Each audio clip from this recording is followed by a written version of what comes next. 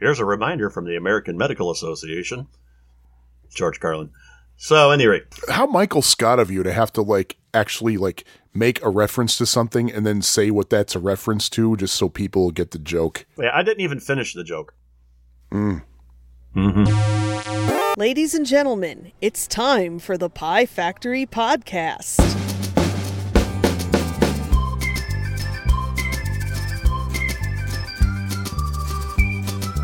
All right, so we actually have the Happy Eld coming in live this time instead of in post-production. Hopefully that saves us a little bit of trouble. Yeah, That'd they were here. fascinating. The band was here in studio. That was awesome. Yeah. They had to leave really quickly, though, because they don't have much room here for Scattered Frogs. So, yeah.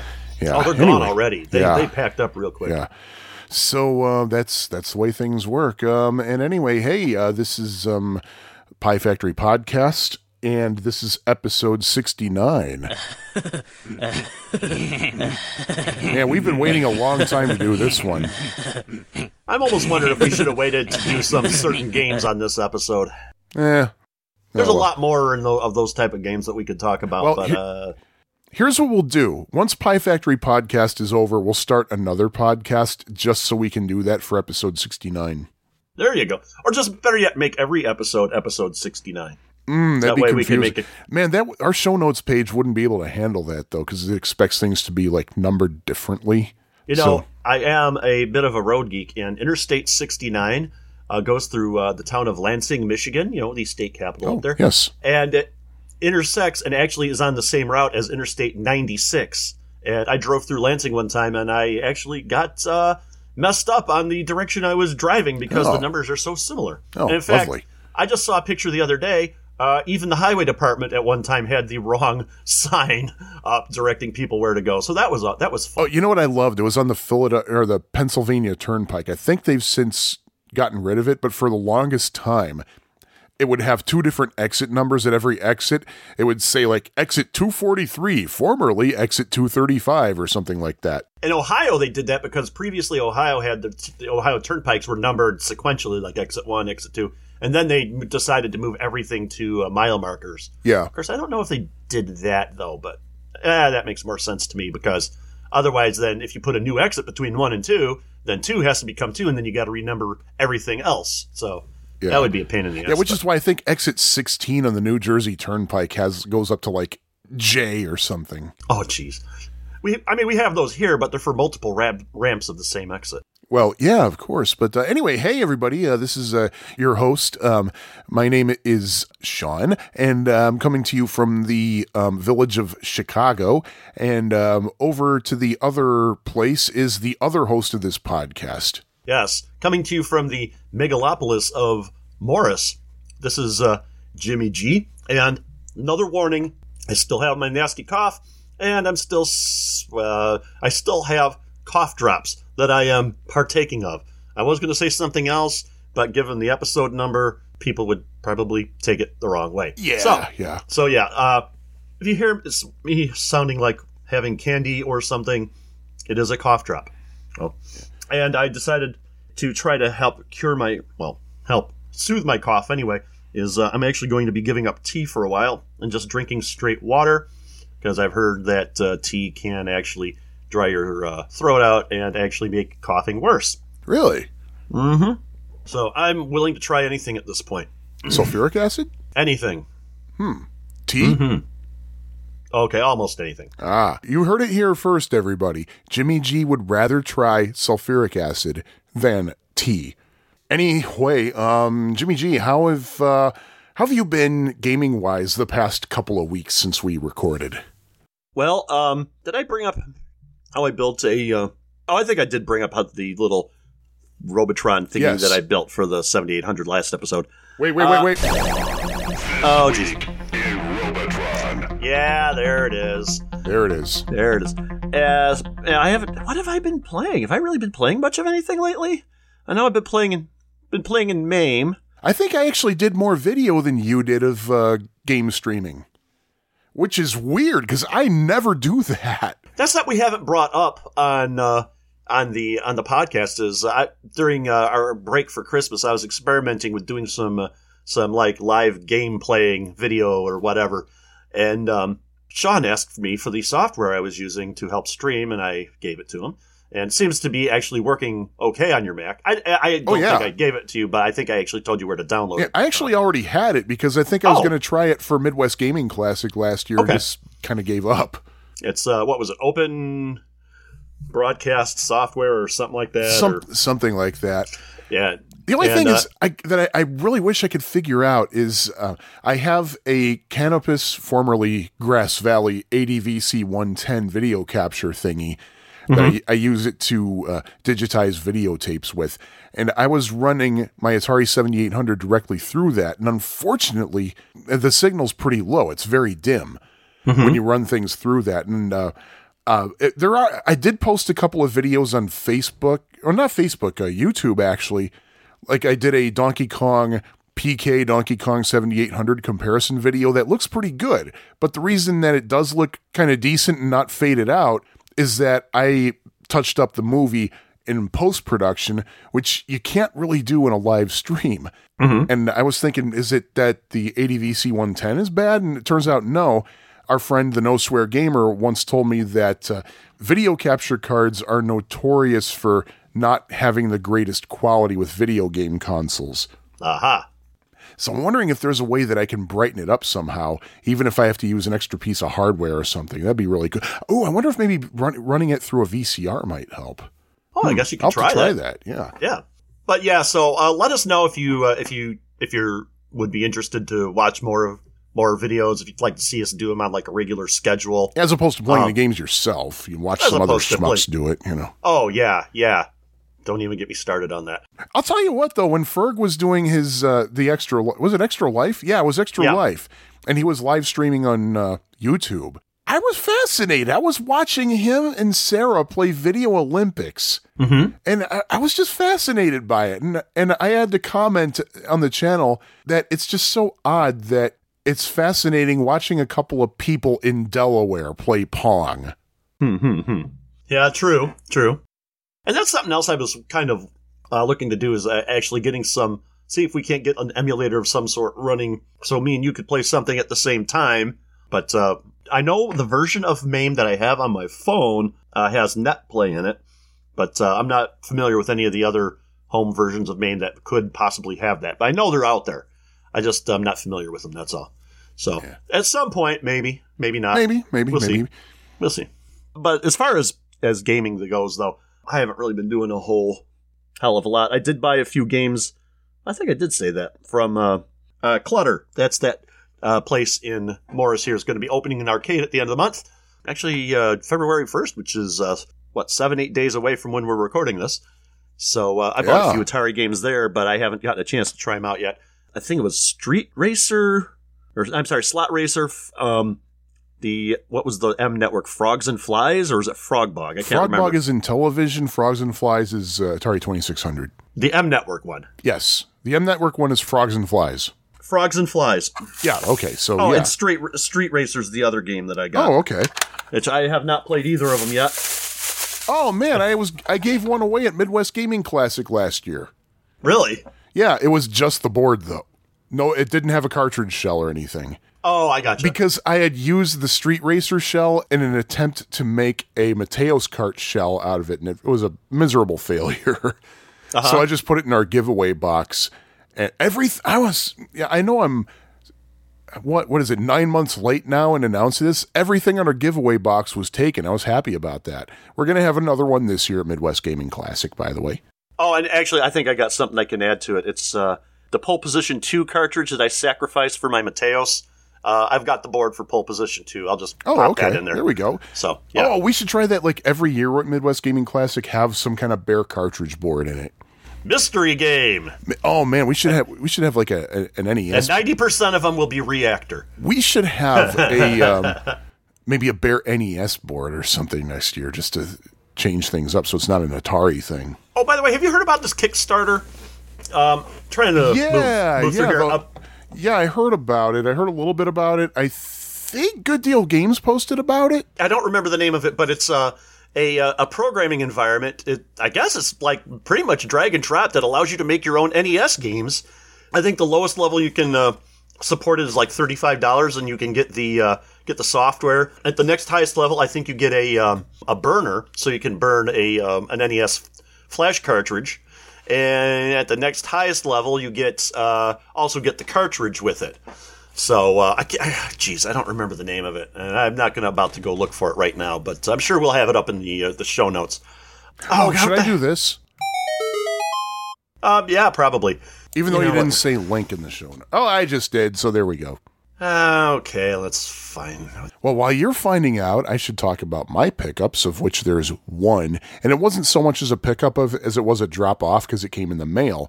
And that is an Atari 7800 homebrew called Roof Pooper. Roof Pooper. Roof Pooper. It's basically a homebrew adaptation of the... I didn't even know this game existed. It's called Muddy Heights. Have you heard of it?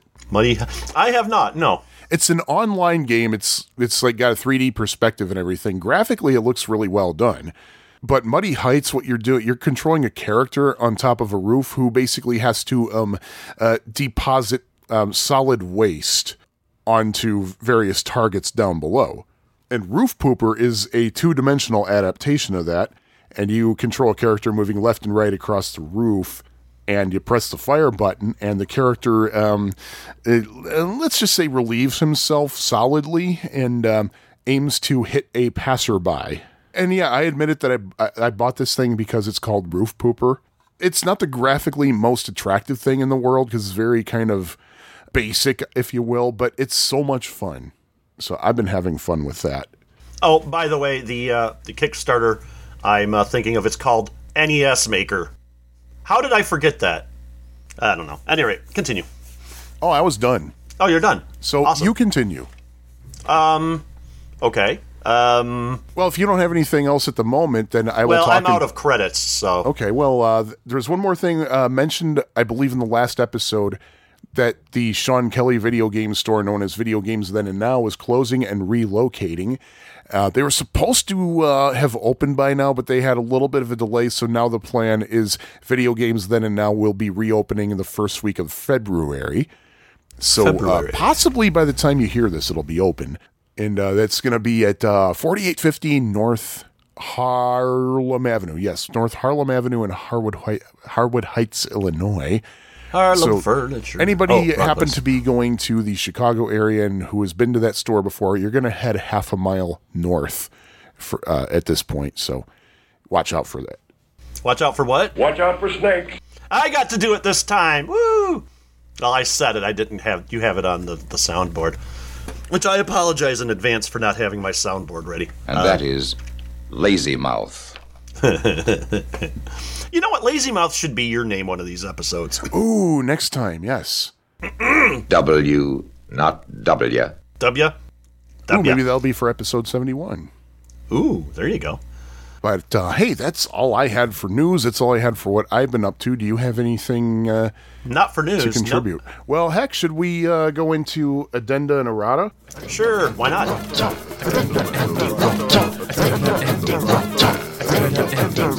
All right, thank you, Scattered Frog. Yeah, they actually they came back in and set up just to play that, and now they're gone again already. Yeah, and Sean and Victor and Andy even came in with them very briefly. Yeah, I know. Shame they couldn't stay. Yeah, that was a quick flight from the UK and from Minneapolis there to get all of them guys in. Yeah, well, they had to hurry up and get out because it's a work night. But unless they have access to IBM's teleporters that they're working on. All right, well, first things first, which is by definition the truth. First things are first. But anyway, I caught this before it was pointed out to us, and I feel stupid. We were talking about Christmas presents that we received this past Christmas. There's one in particular that both of us completely, totally forgot. And yeah, this is a big forget here. Yeah. Big forgetful moment. Yeah. Both Jim and I got from a couple of friends of ours T-shirts. And what's so significant about these T-shirts? Well, it's got the Atari 7800 version of Chuck from Food Fight. Charlie Chuck. It says on it, "Stay Classic." And that was a Christmas present from Super Podcast Brothers. To be honest, I thought it was an 8-bit rendering of you, Sean, but it was a little too short for that. I'm flattered. What is it with people thinking I'm thin? Because... well, the head was the right size. I had to go to a developer conference a couple of weeks ago, and our HR person signed me up for it. and I noticed on the ticket that it said T-shirt size extra large, and I was like, "Oh my God, you're so kind." And she said, "Well, I didn't want to assume." I was like, "Oh, come on, look at me. I'm fat. You don't have to downsize it. Just admit it. You got a fat guy working here, all right?" But PHAT guy. and that too, yes, very. But yeah, I've got some great T-shirts from Super Podcast Brothers. From their, Thank you very much. From their Redbubble store. We will put a link in the show notes to said T-shirt, so you can buy one yourself. There's only one thing that I don't like about it, is that it doesn't say Super Podcast Brothers on it anywhere.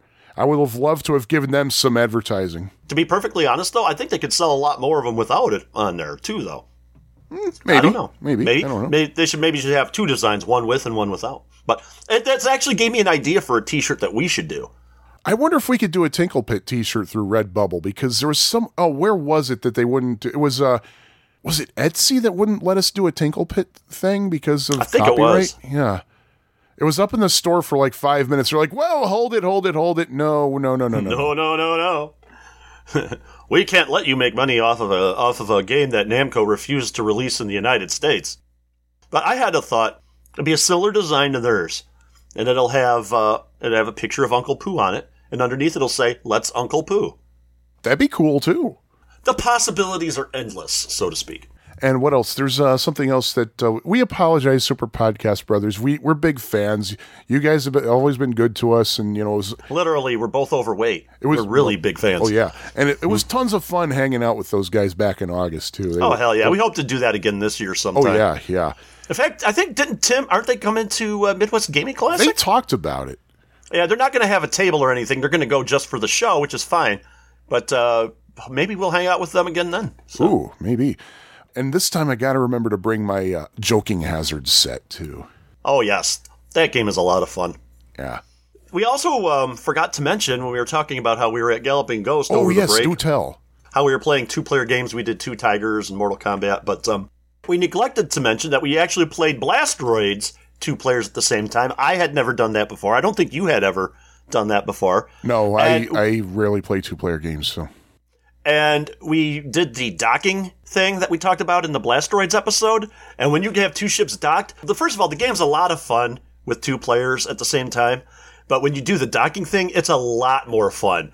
We had a blast playing that when we had both of our ships docked. Well, you did. To me, the novelty wore off pretty quickly. Really? Yeah. I thought it was awesome. I thought it was a great little feature. But hey, I mean, I don't know. I'm just fussy that way, I guess. Well, be that way. All right. Okay.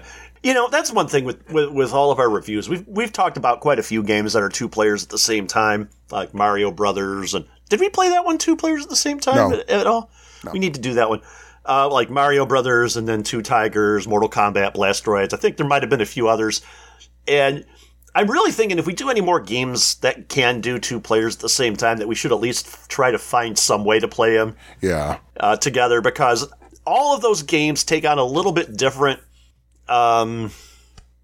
Cabbage. A little bit different style, a little bit different atmosphere.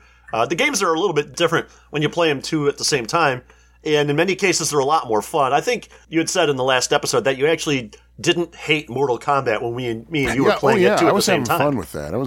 I'm actually enjoying this. Yeah, but then again, as we said in that episode, the caveat being that as long as the 2 players are evenly matched, that game can be a lot of fun. Sure. When you're playing it. But the 1-player mission, I'm still... Yeah, maybe I'll play it a little bit more, maybe see if I can find something out. Maybe I'll play it with... we need more royalty. Screw it, I'll just say with Johnny Cage and see what happens. Although, I have a feeling he might not be too good at the game. He was just the actor, so...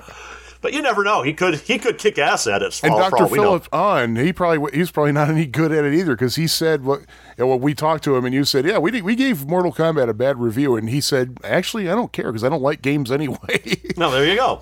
So, but I think the guy who does Johnny Cage, Daniel Pacina, probably likes the game. Oh, I'm sure he does. Yeah, he probably has a blast every time he plays it. So, yeah. And he's a good guy. He really is. Oh, he is. So yeah, next time we go to an arcade together, we need to go down the list of all the games we've talked about that are 2 at the same time and just hit them up and give the games like a 2-player at the same time score in addition to the single-player score. Oh, maybe that's an idea for a bonus episode. Oh.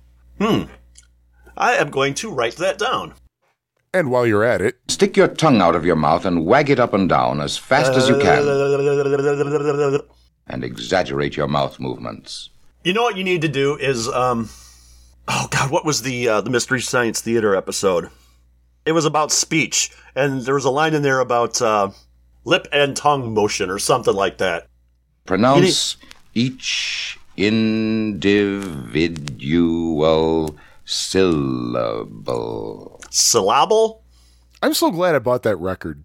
Oh, I was watching a YouTube review of 7800 this afternoon, and the guy kept pronouncing Zevius.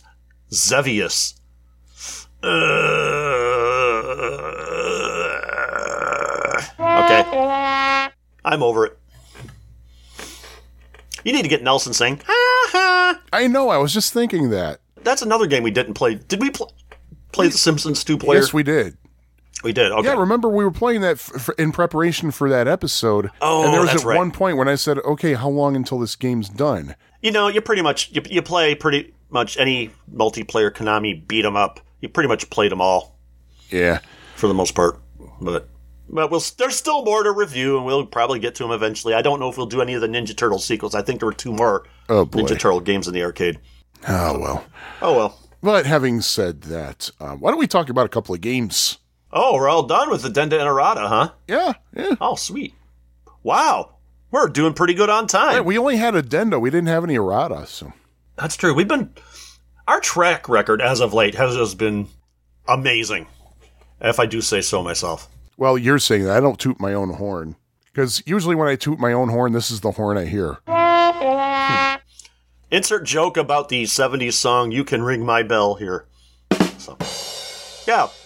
I agree. We should talk about a couple of games. Yeah, okay. So I will offer you first choice of this episode. Which game should we discuss of the 2 that we agreed to discuss? I say I'm going to repeat a joke that I know we've done before, and let's go in alphabetical order and talk about Gravitar. Huzzah, Gravitar. Huzzah. Gravitar Because is... remember, that's what we're going to say now instead Yes, of... huzzah. We talked about that last episode. Huzzah! Gravitar is from Atari. It's from 1982. It is an upright color vector game. Don't know if I didn't find any information about any other versions, about a cocktail or whatever, but at any rate. Whoa, I did a change of my document here with the search and replace that I did not intend. I was taken aback. What did you search and replace? Well, the word galaxy for solar system, and somehow it took out the word object and replaced it with the word solar system. Well, just leave it and see what happens. Okay, the solar system of the game is to defeat the forces of Gravitar, and you do that by destroying all the installations on the 4 main planets, or by destroying the red planets in each solar system. And you do all this while gravity pulls you to or pushes you from the planet, and that's dependent on the solar system. Now, top of the screen, your score, you got a fuel meter. You start out with, I believe it was 9,999 fuel units. If you run out of fuel, it's game over, by the way. The first screen that you start on is the map of the solar system, and it'll show you your 4 main planets and the red planet. And there is a circle where your ship starts. That is your portal into the solar system. And then there's a sun, which the gravity pulls you toward the sun, regardless of the gravity conditions of the planets on that particular solar system. Now, on this screen, 2 alien ships will come out of the red planet and try to shoot you. Now, you can shoot them while you're on the screen, or if you get close to one, it zooms into like a close-up screen where it's like a battle between you and the other UFO. You can avoid them. You'll end up, getting into these dogfights quite often. So the first screen's the solar system. The second screen is the one-on-one with the alien ships that come out of the red planet. And the third screen is the planet that you go to, be it one of the planets or the red planet. Now, first of all, the red planet is always a spiral, and there's like a device in the middle that you have to shoot and get out. You have 25 seconds to get through that maze and get out. Remember that you have gravity working against you this whole time, and the controls are pretty similar to the ones in Asteroids Deluxe. You have a left rotate button, a right rotate button, a fire button, a thrust button, and a shield/ tractor beam button. On each planet, the exception of the first red planet, will have bunkers on them, which you have to destroy. They're constantly shooting at you. It can be really hard to dodge the bullets of these things. And it will have, at the very least, some blue squares on it. The blue squares are energy pods. Is it safe to eat the energy pods? Well, no, because they're only blue. If they were orange and blue, that would be different. Because that's the only kind of pods that people are eating these days, apparently, and one of the stupidest meme/jokes I've ever seen on the internet, and I hope somebody gets really sick because of their stupidity over that. But at any rate, that's just me. Now, the blue squares are energy pods, and you press the shield/tractor button to beam up the energy. And I believe you get 2,500 bonus fuel points for each pod that you beam back aboard.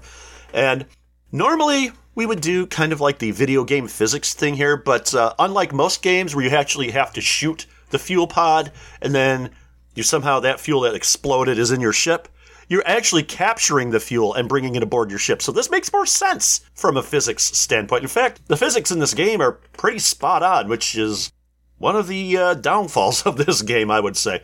To defeat the planet, you have to destroy all of the bunkers. Also on the planet, there's an enemy called, what do they call it? They call it a rammer, and they hover in the atmosphere in the planet, like above the highest point. Like you look at like the tallest mountain, and the rammers really can't go beyond, go below that. Are the rammers safe to eat? Yes. So, at any rate, there's that. Okay, I'll do it. So you got that going for you. Actually, you got that going against you. Now, as I mentioned, the red planet is a spiral. There are no bunkers in the red planet in the first solar system. In every solar system thereafter, you get 2 seconds taken off your time. And that time is to get into the middle, shoot it, and get out. It's not get in to shoot it, and then then the timer resets. No, you have 25 seconds to get in, shoot it, and get out. Starting in the second solar system, after you shoot the pod or whatever it is in the middle of the screen, or in the middle of the red planet, bunkers will come out and start shooting at you, making your job harder. And in the third solar system, the bunkers are there all the time. And it's the easiest, it's the fastest way to defeat a solar system, but it is by far not the easiest, not by a long freaking shot. Each solar system, there are 4 solar systems in the game. Each of them have 4 different planets. Like I said, the red planet stays the same in each one, but the 4 regular planets are the same different in each of the first 4 solar systems. Each solar system has its own unique rules. The first solar system has regular gravity, pulls you down or toward the middle of the landmass. There's 1, maybe 2 planets where it's actually round. Otherwise, it's just a straight, kind of like in Lunar Lander, which I heard is actually the inspiration for this game. Oh yeah, if you're on the regular planet, you fly to the left or the right. It just keeps scrolling like it's one single planet. So unless it's the one that's like the full round planet, in which case if you go off to the left, right, up, or down, you leave the planet. Oh yeah, I forgot to mention, you can leave the planet at any time by thrusting up to the top of the screen. First solar system has regular gravity. Second one has negative gravity, which means it's pushing you away from the planet. All right? Now, the third solar system has regular gravity again, but it's got an invisible landscape, and it's at the maximum difficulty. So if you thought that was bad, the next solar system has negative gravity with an invisible landscape and maximum difficulty. And as far as I can tell, because, trust me, I had to put cheats on to play this game. As far as I can tell, nothing you do will actually give you a clue as to what the landscape looks like, so you got that going against you. The default settings of the game, you get 4 ships. There's a bonus ship every 10,000 points. I talked a little bit about the controls.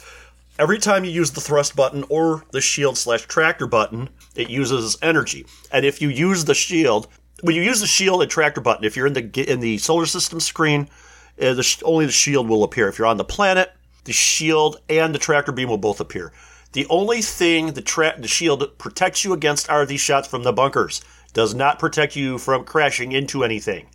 So there's not much real reason to use it. Oh yeah, and compounding that not much real reason to use it is while you're holding the shield button down, you cannot fire. You can thrust your ship, you can rotate your ship, but you cannot fire. So it's kind of a mixed blessing, I guess. I don't know. Now, as far as scoring goes, the regular enemies, the red bunker is 250 points. A rammer is 100 points. That, as I said, those are on the planet. And the alien ships are also 100 points. On the solar system screen, each planet has a number next to it. It's a planet bonus. And it indicates the difficulty of the planet. 2,000 bonus points is the easiest planet. Then there's 4,000, 6,000, 8,000. And the red alien planet is 9,000 points bonus. The longer it takes you to complete a planet determines how much of that bonus you get. And the order in which you complete the planets determines if you get a super bonus. You don't get a super bonus for doing the 2,000 point planet at all. And you don't get a super bonus planet if you complete them all in the level of difficulty, like 2,000, 4,000, 6,000, 8,000. However, if you do them in any sort of order, you will get the other super bonus points. As far as the points go, for the 2,000 point planet, there's 0 super bonus points. Next difficult planet is 2,000 super bonus. The next difficult is 6,000 super bonus. That's actually also 6,000 of a regular bonus. The next difficult is you get a 12,000 bonus. And if you do the red planet, you get 20,000 super bonus points. And that means that you will get 2 extra ships if you do the if you can do the red planet bonus. If I am reading about the bonuses correctly. What if you're reading about them incorrectly, though? Well, then that would be quite the conundrum, wouldn't it? Conundrum. Did I mention that this is a color vector game? I did. Yes, that was the first thing you said. Yes, there we go. Yeah, full color vectors, obviously black background. The vectors in some situations, especially on the solar system screen, seem to be a little thin. I think that's really the thing with any sort of a blue vector, which unfortunately your ship is a blue vector creation. But there you go. Now, there were no sequels to this game at all. In fact, this was really very disappointing in sales. I didn't wasn't able to find like a number of how many machines were created or anything. But as we mentioned on the Black Widow episode, a lot of Gravatar machines were converted into Black Widow because this game is insanely hard. Yeah, Black Widow's easy. Well, easier than this. It's not an easy game, but it's a lot easier than this, and we'll tell you why when I tell you my story. Yeah, that is true. There was only one home port of this game, and that was on the Atari 2600. And interestingly, this game on the 2600, I really like this on the 2600 a lot. I think this is too. This is a really good game, and because of the nature of the graphics, I think there's a lot more leeway as far as crashing or not crashing into things because of the way your shape is shipped, and then the shape is shipped? Ship shape. How much does it cost to ship a shape? Just to shape a ship? What? I don't know. You know, Michael Myers in the original Halloween movie was only billed as the Shape. Ooh. Little trivia. The ship of your shape versus the blocky, backgrounds that the 2600 is notorious for makes the game a little easier when it comes to navigation. There are 5 different levels, variations on it. One of them has absolutely no gravity whatsoever, but gives you like 4 or 6 lives, I can't remember. And one of them is regular game, but it's a practice mode that gives you 100 lives.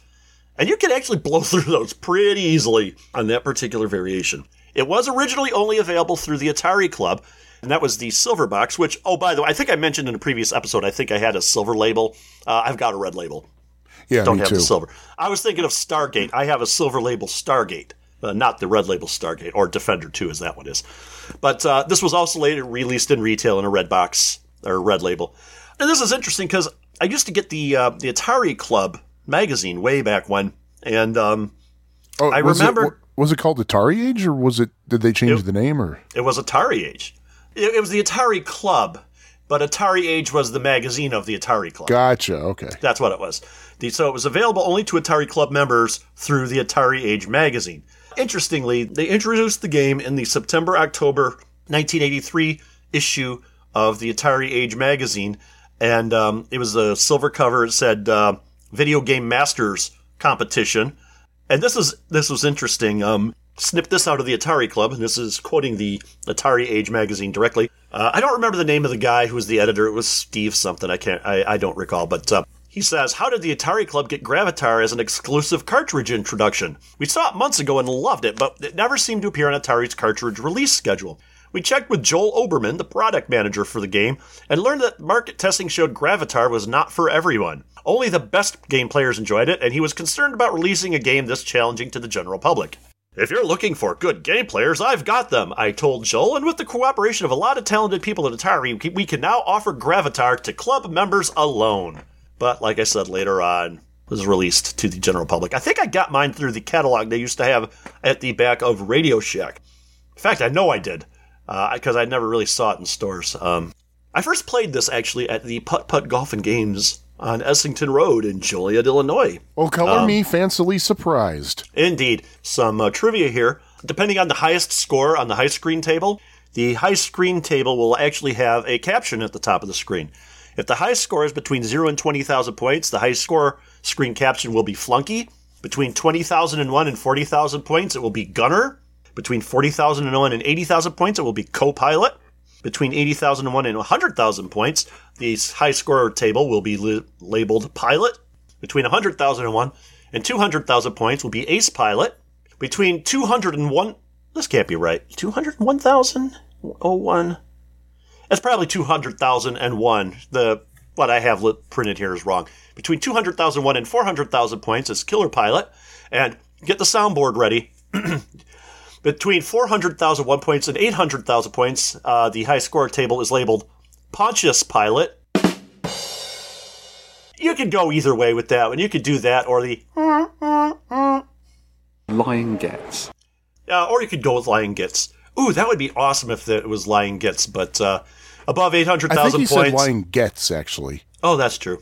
But above 800,000 points, the high score table is labeled Gotta Be Lucky, which is truth in advertising. This sounds familiar. It seems to me there was another game that has those same ranks. Or is it that the 2600 version, does that one carry the ranks over, too? You know what? I don't know. It might have been where I saw that. There's a bug in the game. If there's a joint between two vectors it's like at an angle greater than 90 degrees, if you position your ship below it, and you shoot, hit the fire button upward, position your ship below it and hit the fire button as long as you're shooting upwards. If you position yourself correctly, the shots will travel through the walls at the joint. And then if your shot makes it through, then you thrust your ship straight up, and you will find yourself actually inside the planet. I'm going to try that someday as soon as I get good at this game, which is probably going to be never. Okay, check this out. Okay. Oh. There are some hints, and these were actually from the operator's manual. And these are really good hints. These will help you play the game and they'll increase your score and maybe get you the awe and respect of neighborhood kids and their minions. Yeah. Hint number 1. Do we have a drum roll on the soundboard? You know what? No, hold on a sec. All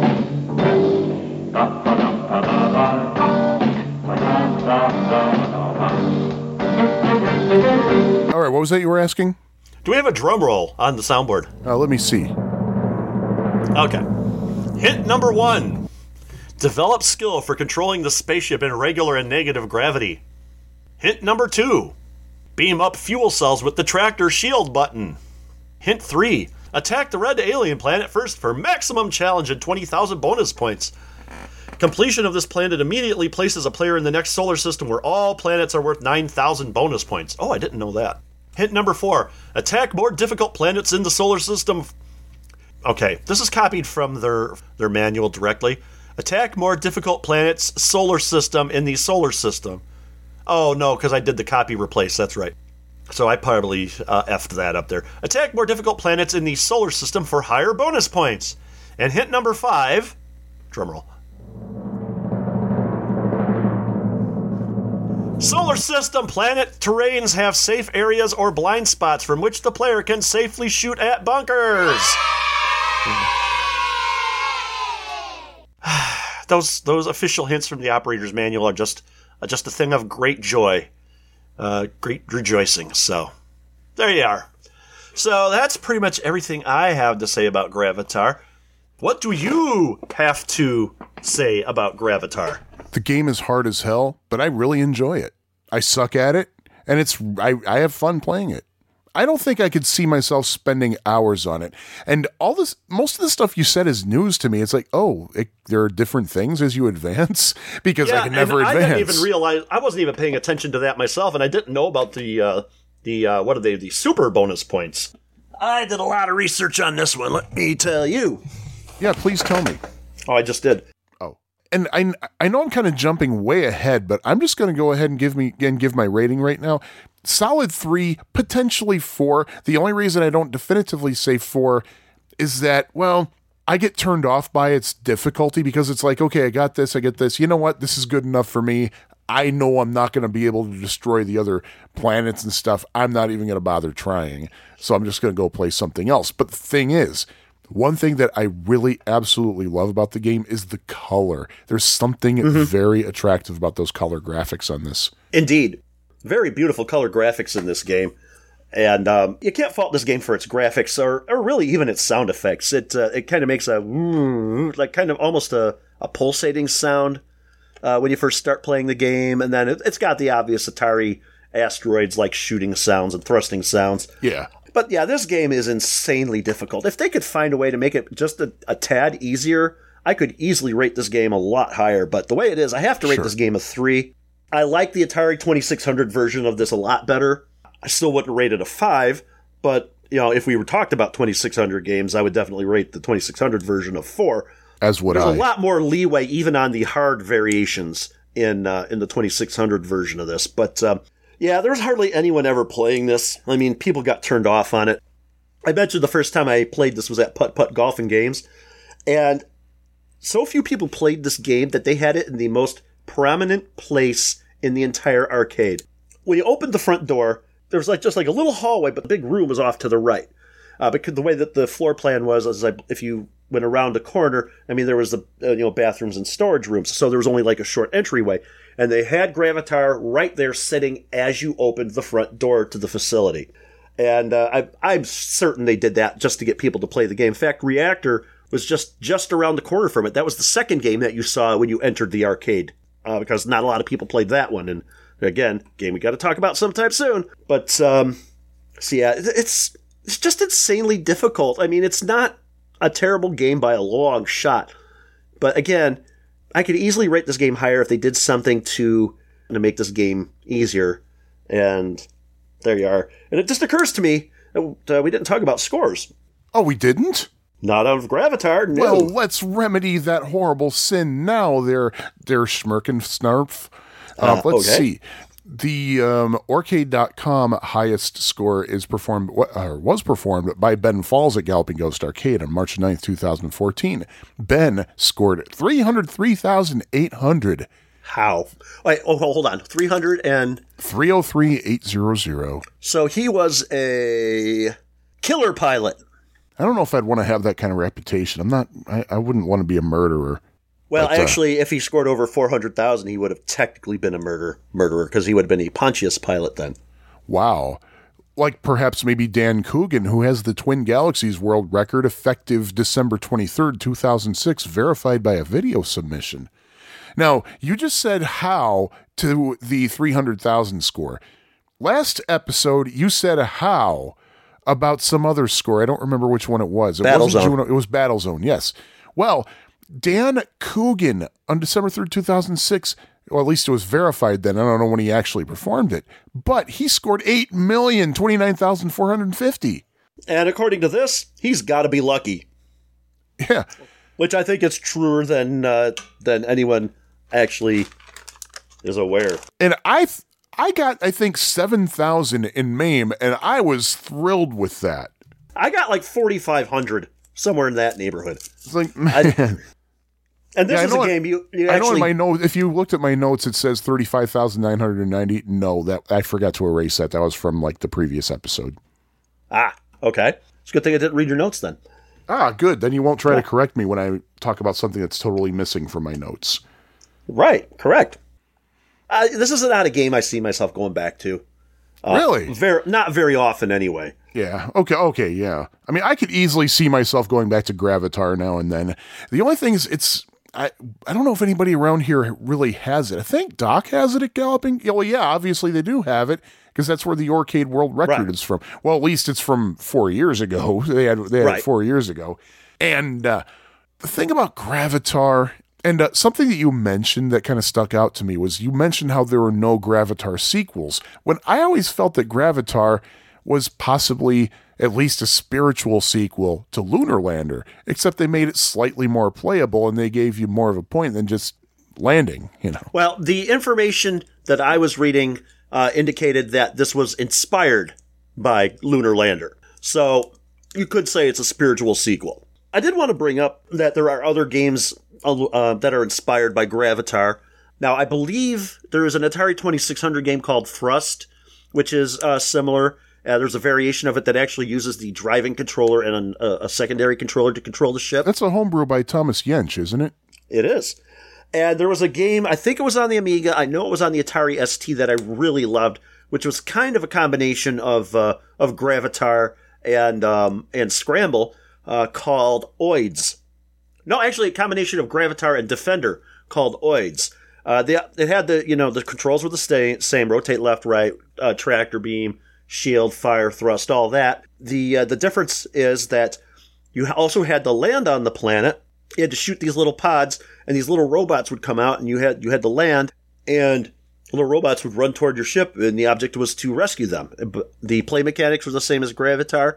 The object was the same as Defender, and I really enjoyed that game a lot. In fact, I would say I really enjoyed that more than I enjoyed Gravitar, because it was difficult, but it didn't seem insanely difficult like Gravitar did. So that was a game to look for if you've got an Atari ST. I'm pretty sure it was on the Amiga. It was produced by FTL, the same people that did the Dungeon Master games for said platforms. So if you can find that one, check that out. That's a pretty fun game. And I want to think there's another game like it that I've played. Yeah, I never heard of it. I think there's another game like Gravitar that I've played before too, but darned if I can remember what it is at this point. I could be wrong on that. I have been known to be wrong before, quite frequently. But, so, alrighty. Wow, we blew through that one. Oh, by the way, as to where I first saw Gravitar, I'm not really sure where I first saw it. I honestly don't know. I forgot to ask you. Because I just never really paid much attention, at least in the golden age, as it were, or as it was, whatever. But I'm guessing I probably saw it and played it at Galloping Ghost. So, I don't know. It's just nothing that I ever was really familiar with. I kind of always knew about the Atari 2600 version, but that's really... You don't have the 2600 version, do you? Yeah, I have it in a red box. I think I mentioned that 10 minutes ago. Oh, yeah, you did. Why am I thinking you didn't? I do remember the first time I heard about Gravitar was actually in the Atari Age magazine. I remember distinctly seeing it in one of their, in the Atari Age magazine, what was it, Arcade Corner or whatever they called it. I think that's what they called it. And they were talking about that, and I'm like, oh, that sounds neat. I kind of want to try this. And didn't see it at Putt Putt for a long time after that article came out. But eventually they got it, as I said, and that's where I first played it. And I gave it a few tries, but again, don't hate the game. Not really in love with it either, just because of the difficulty, but oh well. And with that, time to move on. What do you think? Time to move on. Okay, then let's see. I think the other game we were going to discuss was Bosconian. Huzzah! Bosconian. Was that your game or my game? That was your game. Oh, okay. I guess I better talk about it then. Well, okay, fine, then I'll talk about it. Bosconian is a game. Yes, it is a game, and it was released by Namco in Japan in 1981. And as was Namco's habit back then, they had Midway Games distribute it in North America, which they did in February 1982. In the game Bosconian, you control you control a Star Destroyer fighter ship, or as the manual says, space fighter. And you defend your solar system. Ooh, we have a theme here. Ooh, I didn't even know about that one. You defend your solar system against Bosconian conquer. I don't know where Boscon is. I don't know. Maybe it's in... Well, you know what, though? Is it in that part of Massachusetts where Popeye lives, maybe? No, I think what it is, many people might not know that my mother-in-law works as a lunch lady at the cafeteria at Morris Community High School, and they sell every now and then these breadsticks that are called Bosco sticks, which have cheese inside, so maybe they're protecting breadsticks that have cheese inside. Ooh, Bosconian. Be. But hey, anyway, you got some Bosconian conquerors flying around, and you have to defend your solar system against them, and of course, you have to knock out their space stations, and you have 17 possible rounds to go through. What if you go beyond the 17th round? Well, it just starts over from the 12th round. So there you go. And anyway, the enemies you'll be fighting, what's interesting is that they call them missiles, even though they're clearly fighter ships. But you have I-type missiles, which kind of sort of resemble your typical space shooter fighter ship in any video game. There are P-type missiles, which look like boomerangs. There are E-type missiles, which they kind of look like bombs with fins or something. And there's a spy ship. And I'm going to be honest with you, I don't really know what the purpose of the spy ship is other than just to be another enemy. But in addition to the enemies, there are also some asteroids that are laying about the solar system. They basically look like rocks. They're easy to spot. And there are Cosmo Mines. And the Cosmo Mines are little blue spheres with spikes sticking out of them. And just like you'd expect, if you hit one of those things, your ship gets destroyed. What's really cool, what I really like about this game, about Bosconian, is that if the enemies touch those things, they die as well. I love that. Yeah. In fact, it's a good strategy sometimes to just leave a couple of those sitting out as opposed to shooting them, even though you get points for that. You get 10 points for the asteroids, 20 points for the Cosmo Mines. And occasionally, the enemies are going to attack you in a formation. And depending on what rounds, you have different formations of different types of enemy missiles. Rounds 1, 3, and 12, you'll have formations of I-type missiles. Rounds 2, 4, 5, 8, 11, and 13, you'll have formations of P-type missiles. And all the other rounds will have the E-type missiles. When they have a formation, they'll be in either an X shape or a caret, C-A-R-E-T shape, or just in a straight line.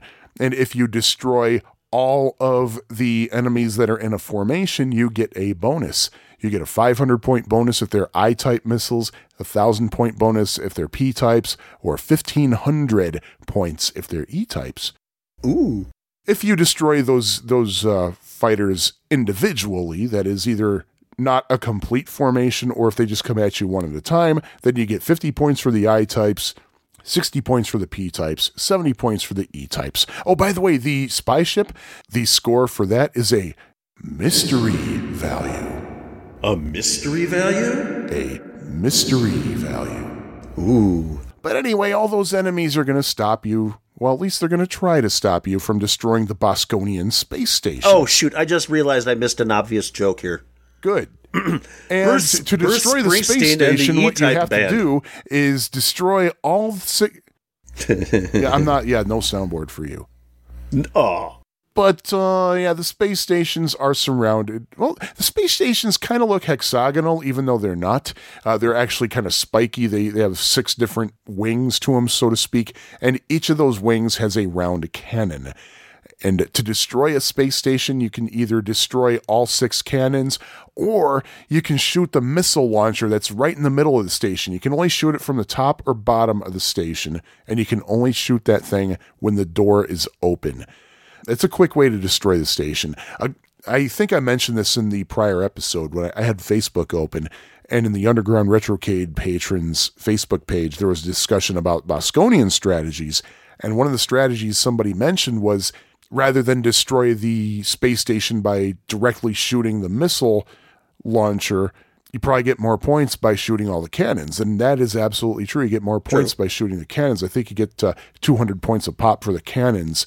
Of course, I think the best advice is the advice that Billy Mitchell gave you when you were playing Crazy Climber. Don't die. Exactly. Yeah. Wow, we're like name dropping tonight, aren't we? Yeah. And to clear a round, you need to destroy all of the stations in the round. And different rounds have different numbers of space stations. So anyway, that's the gameplay in general. And there are some more things worth mentioning. For example, the screen is split up. Roughly 3/4 of the screen is your gameplay. That's where the solar system is and everything. And on the other side of the screen, the right side, that little 1/4 of the screen, you have a purple scanner, as it will, kind of a radar that'll show you your position and the locations of the space stations, but it will not show you where the asteroids, Cosmo Mines, and missiles are. That you're on your own with those. And also, you will have an indicator that tells you whether you're in condition green, yellow, or red. Generally, if the condition is green, it means you can fly around safely. There aren't any enemies. Condition yellow is usually what you're going to have. And condition red means basically you're taking too freaking long, the spy ship is coming after you, and all the enemies are going to move much faster. I usually die when condition red happens. I know a couple of times I survived the round with that, though. And one thing worth mentioning is that there is... All right, now, the things that I read said that there's synthesized voice in here. I think it's digitized. I was wondering if you're going to mention the voice because I didn't see it in your notes here. Because you didn't look at my notes, that's why. I got your notes on my screen right now. Oh, right now. But yeah, but the thing is, the voice sounds digitized, and also, whoever did the voice is obviously not a native English speaker, because... Speaker? Speaker. Speaker. Or speecher, for that matter. Because there's a clear accent on there. It's like, condition wed. Condition wed. Well, forget when the game starts, is he saying lock on or blast off, or what is he saying? And is he saying alert, alert, or alight, alight? I know it sounds like alight. Okay, alight. Okay, those of you who watch The Daily Show, the voice sounds like Ronnie Chang. Locked off. I know it sounds terrible, but that's the fact. That's the first thing that came. I was like, that guy sounds like Ronnie Chang. There is one voice in the game that actually is clear. And of course, that's the one I don't remember. And what really threw me, and I think the only reason I didn't understand is because it didn't really Battle stations, that's what it is. That's what I didn't quite understand, but only because it didn't really make sense. Why are you saying battle stations when a formation happens? Battle stations. What does that mean? Of course, are you possibly hearing the transmissions from the enemy Bosconian's bases? Okay, but what about battle station? What's a battle station? It doesn't matter. No matter what context it is, it doesn't really make sense. Haven't you seen Star Wars or any sort of a movie where they say battle stations and everybody goes running up to their battle stations? There's usually more context to it. They'll say like, "Go to your battle stations" or something. Oh, I mean, true, but I think you're just being no. It's legit. It legitimately confused me. Something I really noticed about the voice is whoever's doing that voice sounds kind of moody. Like you'd rather be somewhere else. Alight. I'd rather be somewhere else. You all suck. Leave me alone. Sounds like me on a good day. Let's see, is it button X? Yeah, button X. There you go. You know what? You should just say button X and we'll know what it is. Oh, okay. I'll have a recording of somebody saying button X. Anyway. And the other thing worth mentioning, and this could be theoretically an addenda or errata. Yeah. All right. Need a record scratch, too, but that's a little cliche, isn't it? It is, go away. There. Yeah, Ferg suggested to not use the record scratch anymore. He said, don't use that and don't use this. I remember him saying not to use that because that's kind of cliche, but that's one of my favorite sound effects, though. It's so standard. It is. Interestingly, he didn't say to stop using the booger snot clip, which I'm getting sick of that one personally. But anyway, going back to our topic at hand. Speaking of addenda and errata, the reason I say that is because I believe I said once before that Moon... I suddenly forgot the name of it. Moon Patrol? Moon Patrol was the first game to have the continue feature. It's not. It was Bosconian.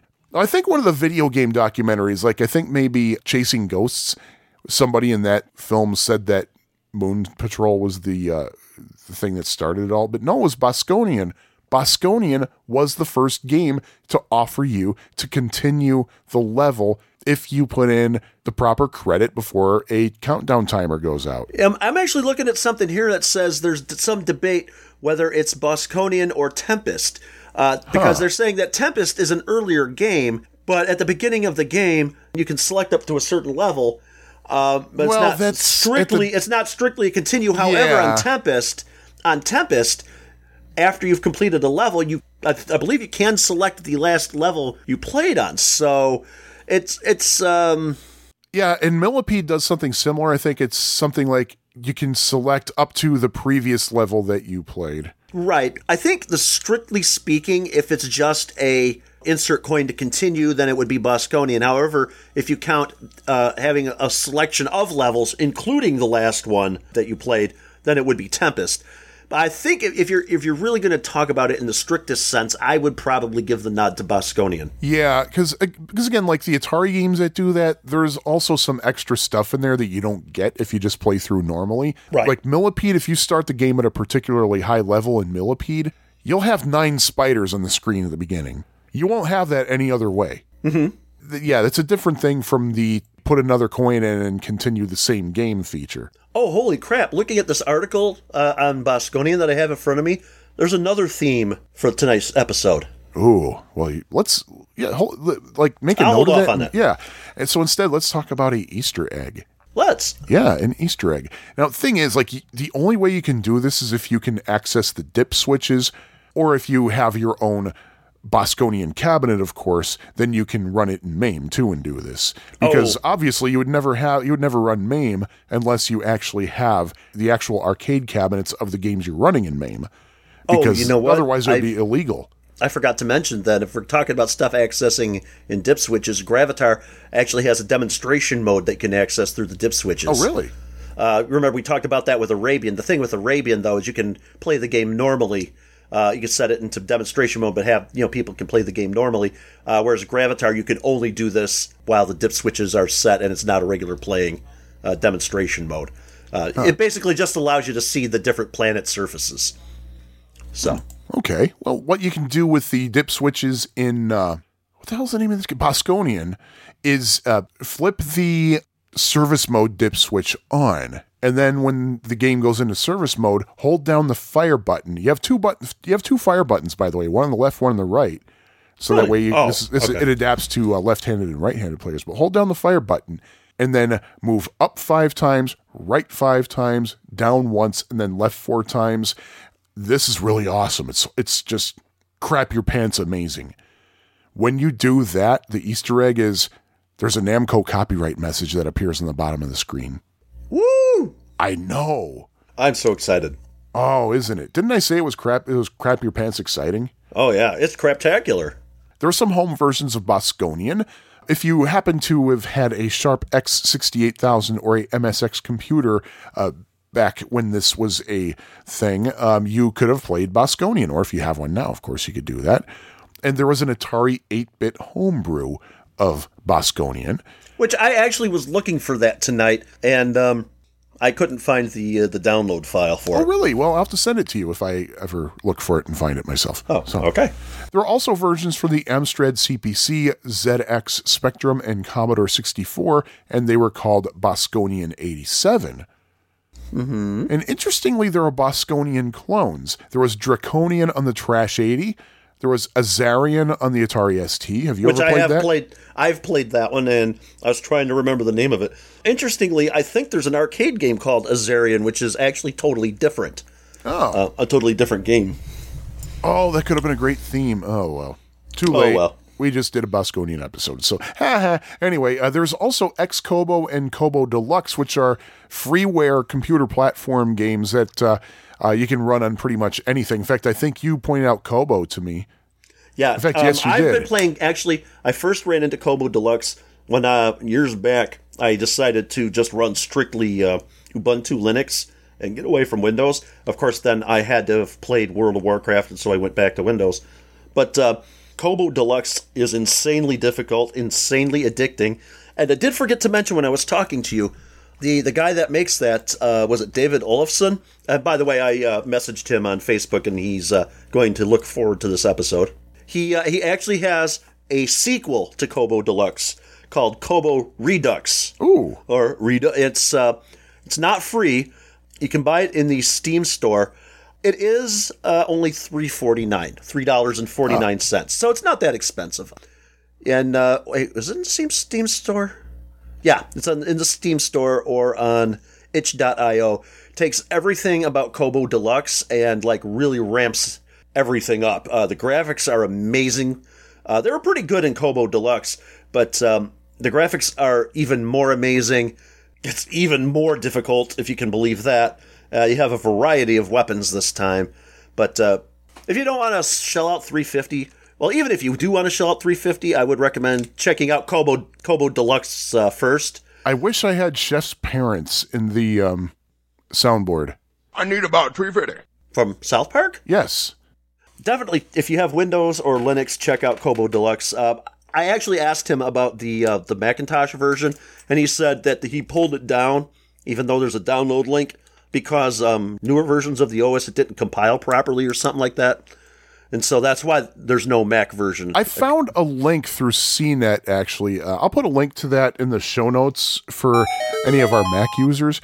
And it's a safe download. The only thing is, at least on mine, because I have the latest operating system, I have High Sierra. I don't know if this has anything to do with it. It plays fine. The only problem is it's really, really, really tiny, and you can't enlarge the screen on it. But it's there and it's playable. I wonder if maybe that might be part of the issue. That's probably it. Oh, yeah, and if you download it, it looks really good. If you do download it, make sure you have a controller. Do not attempt this game with the keyboard. I'm just warning you right now. I attempted it with the keyboard. I got so freaking addicted to Kobo Deluxe. But we're not talking about Kobo Deluxe right now. No. Instead, we're talking about Bosconian. There is one more clone that I would like to mention that I have not tried yet, but I probably be my next and probably last for a long time homebrew purchase from Atari Age, and that'll be Draconian. So that's available in the Atari 2600 on Atari Age. Very impressive looking homebrew, by the way. I'll put a link to that in the show notes. So, and there were also kind of sort of some spiritual sequels. Well, two, actually. There was Blast Off, released in Japan only in 1989. Lock on! And there was Final Blaster for PC Engine, which was from the following year, 1990. Similar to Blast Off, but only released in Japan. Alas. So sad. And, so, you know what? I'm just going to go straight into the high scores that have happened. Let's see. Arcade.com and Twin Galaxies both track two different variations of Bosconian, one tournament mode, one marathon mode. So Arcade.com in tournament mode, meaning that you have either no or limited bonus life in this game. Joe Ledesma at MagFest Music and Game Festival 12 on January 1st, 2014, he scored 620,780. And because we are a very timely podcast, it's only fair to mention that Music and Gaming Festival this year has already happened. It happened the first week of January in National Harbor, Maryland. So get your... Hey, we're early for next year. Yeah, so get your flux capacitors ready and set it for the first weekend of January and head out to Maryland. Marathon settings, meaning you can get all the bonus lives you want. Interestingly, to check out the highest score in this on Arcade.com, Steve Wagner, who performed this September 17th, 2011 at Richie Knuckles Arcade, he scored 500,620. So he scored lower than the tournament record holder. Oh, by the way, real quick, speaking of Richie Knuckles, have we heard anything about his arcade reopening? Nothing yet. I don't know if I think he's kind of taking a break for a while before, doing anything with that. I know he recently went to, I think it was Australia or something, just to get away. Right. He had Kong off in Australia, actually, I believe. Oh, okay. I forgot about that, yeah. But anyway, the Twin Galaxies, which is generally the go-to record holder of video game scores. Tournament settings, James Bakeman has the record, and it was verified via DVD on December 5th, 2010. He scored 520,390. Marathon settings, Ken McLeod, and verified live by way of referee February 24th, 1983, 2,913,510. Wow. So as for me, my highest score on an official arcade cabinet was 45,600. That was in tournament settings, so that's probably why I didn't do so well. If it wasn't the tournament settings, I probably would have gotten a lot more bonus lives. So I would have done much better, even though you get a bonus life at 20,000 and then 70,000. Anyway, that was performed December 30th, 2017 at the Underground Retrocade, and I have since improved that via MAME. I actually did buy a Bosconian cabinet just so I could play it in MAME, and then I sold the Bosconian cabinet right before we recorded this. So there we go. I broke even. So I played it all legally, copyright attorneys. Performed January 22nd, 2018. I scored 52,400. Nice. And, that brings me to this. Jimmy G, if you have any scores you'd like to share, please do so. No, not really. Well, how about this? When did you first see and or play this game? Tell me about that experience. Let's talk. I don't know when I first saw this one. I know I'd seen it in the arcade. I want to think this might be, for me personally, again, a laundromat game. But I don't really know. I want to think maybe the first place I've seen this was in a location like a restaurant or a laundromat or something. But I really don't know the first place I've seen or played this game. I know I've played it. And I know I've seen it way back when. But this is one game I cannot pinpoint. Huh. Well, this is another one of those No Quarter podcast games in that I never heard of it until I heard No Quarter mention it. Really? Seriously, yeah, I never heard about it until the past 5 or 6 years or so. I was like, what the heck is that? What the heck's Bosconian? And the first time I ever saw it, I saw it at Galloping Ghost maybe 2 or 3 years ago. I may have played it, but not really given it much thought. I probably futzed around with it a couple of seconds, whatever. But I played it at Underground Retrocade December 30th, 2017, and I actually gave it a little bit of effort, and I absolutely freaking loved it. This is a fun game. It really is. It's got a few little problems. Well, maybe not. Okay, well, the first thing is, this is not a problem, but the game starts off deceptively easy. Yeah. The first round or two are pretty straightforward. Most players can make them through them, but then it seems the difficulty seems to ramp up fairly well. I think one of the only real problem with this game is it seems like your ship moves slow. And it seems like that it moves a lot slower than everything else, than the enemies anyway. And it does. Yeah, it absolutely does. And that's one of the challenges in the game is that you have to maneuver yourself around because they will catch you. The controls do seem a little, even though it's just a joystick and a button, but the actual control of the ship seems a little clunky. I guess maybe not clunky. What's the word I'm looking for? Zoftig? Is that the Flurzelcorp? Let me think. It's Beneful? Your ship is not really that maneuverable. Maybe that's a better way of putting it. But there's something that makes up for that, though. Oh, and what is that? When you hit the fire button, not only are you firing out of the nose of the ship, but you're also firing out of the butt of the ship at the same time. So which really helped me a lot the first time that I played this game. First time I played Bosconian, because I would try to chase these ships and it would just be disaster. But I realized that, hey, if I move away from them and shoot, I can destroy them. Yeah, that comes in real handy. One thing I really like is sometimes you'll get a couple of the bases and the missile bay will be lined up exactly. If you could position yourself and just hit the fire button once and blow them up both at the same time, that's kind of an awesome feeling. Yeah, and I love firing out of the butt. It's really it's fun. Oh, and by the way, I still have plenty of cough drops. I want not for cough drops tonight. Hey, anything else that we should say about Gravitar? About Bosconian? Well, really about either of them. Nothing that I can think of other than the fact that I'm going to rate it a 4. Oh, you know what? Yeah, I'm going to do one better. I'm going to rate this game a 5 because it just sucked me in right away.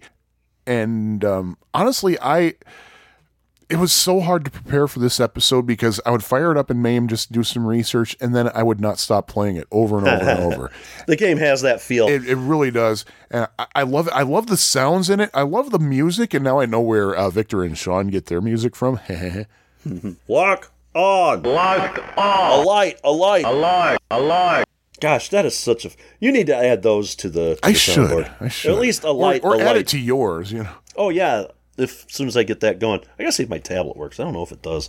I think my problem is that I just play a lot of Kobo Deluxe and a lot of Kobo Redux. And that might kind of hamper my enjoyment of Bosconian a little. But I really do like this game. It's just not really one of my go-tos, but I will play it. Yeah. And... Hey, next time it's a fun game. Next time I'm at Underground Retrocade, which will actually be, assuming that this gets out in time for people to hear, this coming Saturday, what the heck date is that? The 27th, is it? Today's the 23rd. Yeah, it would be the 27th because the Cosmotrons people are going to be there, and I can't wait to play that. And I'll probably hang out at the Bosconian machine for a while, too. Oh, I got to see if I can make it up there. And wow, we're ending the episode, and we don't even have 90 minutes of raw footage for this. We don't even have 90 minutes? No. Not quite 90 minutes. We're just about there. But we still got a few things we need to do, though. Oh, yeah, like what? Well, first of all, we should probably announce the theme for tonight's episode. Oh, yeah, the theme. What is the theme? You're good at announcing the theme, so I'll let you do that. Okay, well, tonight's theme, and I found a secondary one. Yes. These are games in which your ship shoots something out of the backside. Oh. In Bosconian, it's a second bullet, and Gravatar, it's a tractor beam. Oh. But I found, as we were talking about the sound effects, or the voice in Bosconian, I found a secondary theme. Do tell. Okay. The 1982 Arcade Award for Best Science Fiction Fantasy Coin-Op Games were between 3 games, and the winner was announced in January of 1983. The games were Zaxxon, Bosconian, and Gravatar. And Bosconian won. Uh-huh. And the secondary theme is they were both up for the 1982 Arcade Award for Best Science Fiction Fantasy Coin-Op Game. Oh, interesting. Yeah. See? I That's see. That's called research on the fly. Ha-ha. Flying Yes. research. Yes. Research by Jeff Goldblum. Oh, yes. Yes, indeed. Mm-hmm. Yeah, I didn't add that sound you told me to add, so that's okay. That's fine. Yeah. But you know what? There's so many sounds we could add. In fact, I was thinking for my soundboard, just having one soundboard where I broke down all of the phrases in Gauntlet and Gauntlet 2, and just so that we could just make up phrases on the fly, like, oh, there you go. Flying Red phrases. Wizard shot the food badly. Mm-hmm. Yes. But anyway, I guess, hey, that's the end of episode number 69. So for episode number 70, upon what did we agree? I think Moonwalker and what was the other one? Trivial Pursuit? Michael Jackson's Moonwalker and Trivial Pursuit. Oh, crap. I have to... Drat, I wrote down the wrong thing. Now I'm going to play the wrong game. Yes. So Michael Jackson's Moonwalker and Trivial Pursuit. And let's thank a few people, shall we? We shall. Thank you, of course, to Steve Toohey at Tooheyville. And thank you to these people who've sponsored us over Patreon. Thank you to our most recent contest winner, Kyle Etter. Yay, and, Kyle. Thank you to Jonas Rulo and Nate Lockhart and Underground Retrocade and Greg Polander and Atari Bytes Podcast and Rory Coleman. Did I say Rory? Why do I always ask about Rory Coleman? Because he's... Is it an easy name to forget to say? I don't know. But thank you, Rory Charles Coleman. Thank you, Tim Foley and Michael D'Angelo and Art Guglielmo and Keith Sheehan and D. Alex and Richard Valdez. Thank you so much. And if you'd like your name to be added to that list, then go to patreon.com/Pie Factory Podcast. That's patreon.com, and you can give us a little bit of cash every month, like maybe $1 or so, or maybe $7,000 or so every month, although the taxes would be pretty outrageous at that point. But anyway, they'll support this podcast and help us get some... you'll notice, by the way, that Jimmy G sounds much better this week. It's because of donations from listeners like you. He was able to upgrade his microphone. Well, actually, I found a button that I Shut up, we want money. Oh, okay, sorry.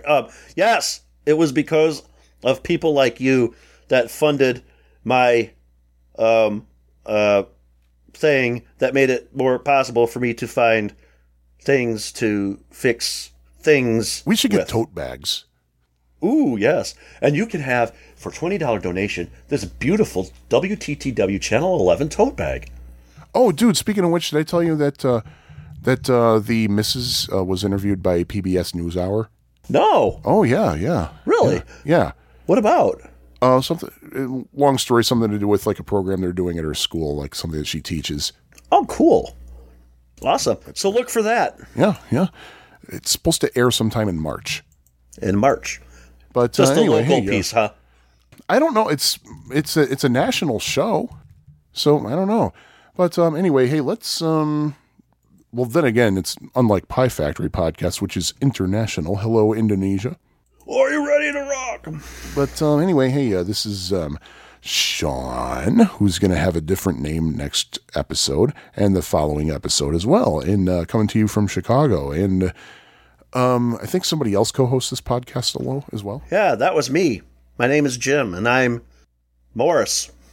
In Morris. Not to be confused with Mount Morris, Illinois, which is about 120 miles away. Yeah, I have a friend who grew up there, actually. But, yeah. Oh, well. And there's a reason she came screaming to Chicago. I'll just put it to you that way. But anyway, hey, it's Pie Factory Podcast, episode number 69. We'll come back to you with episode 70 in a couple of weeks. And the absence of jokes about 69, with the possible exception of maybe one or two, is our gift to you. You're welcome.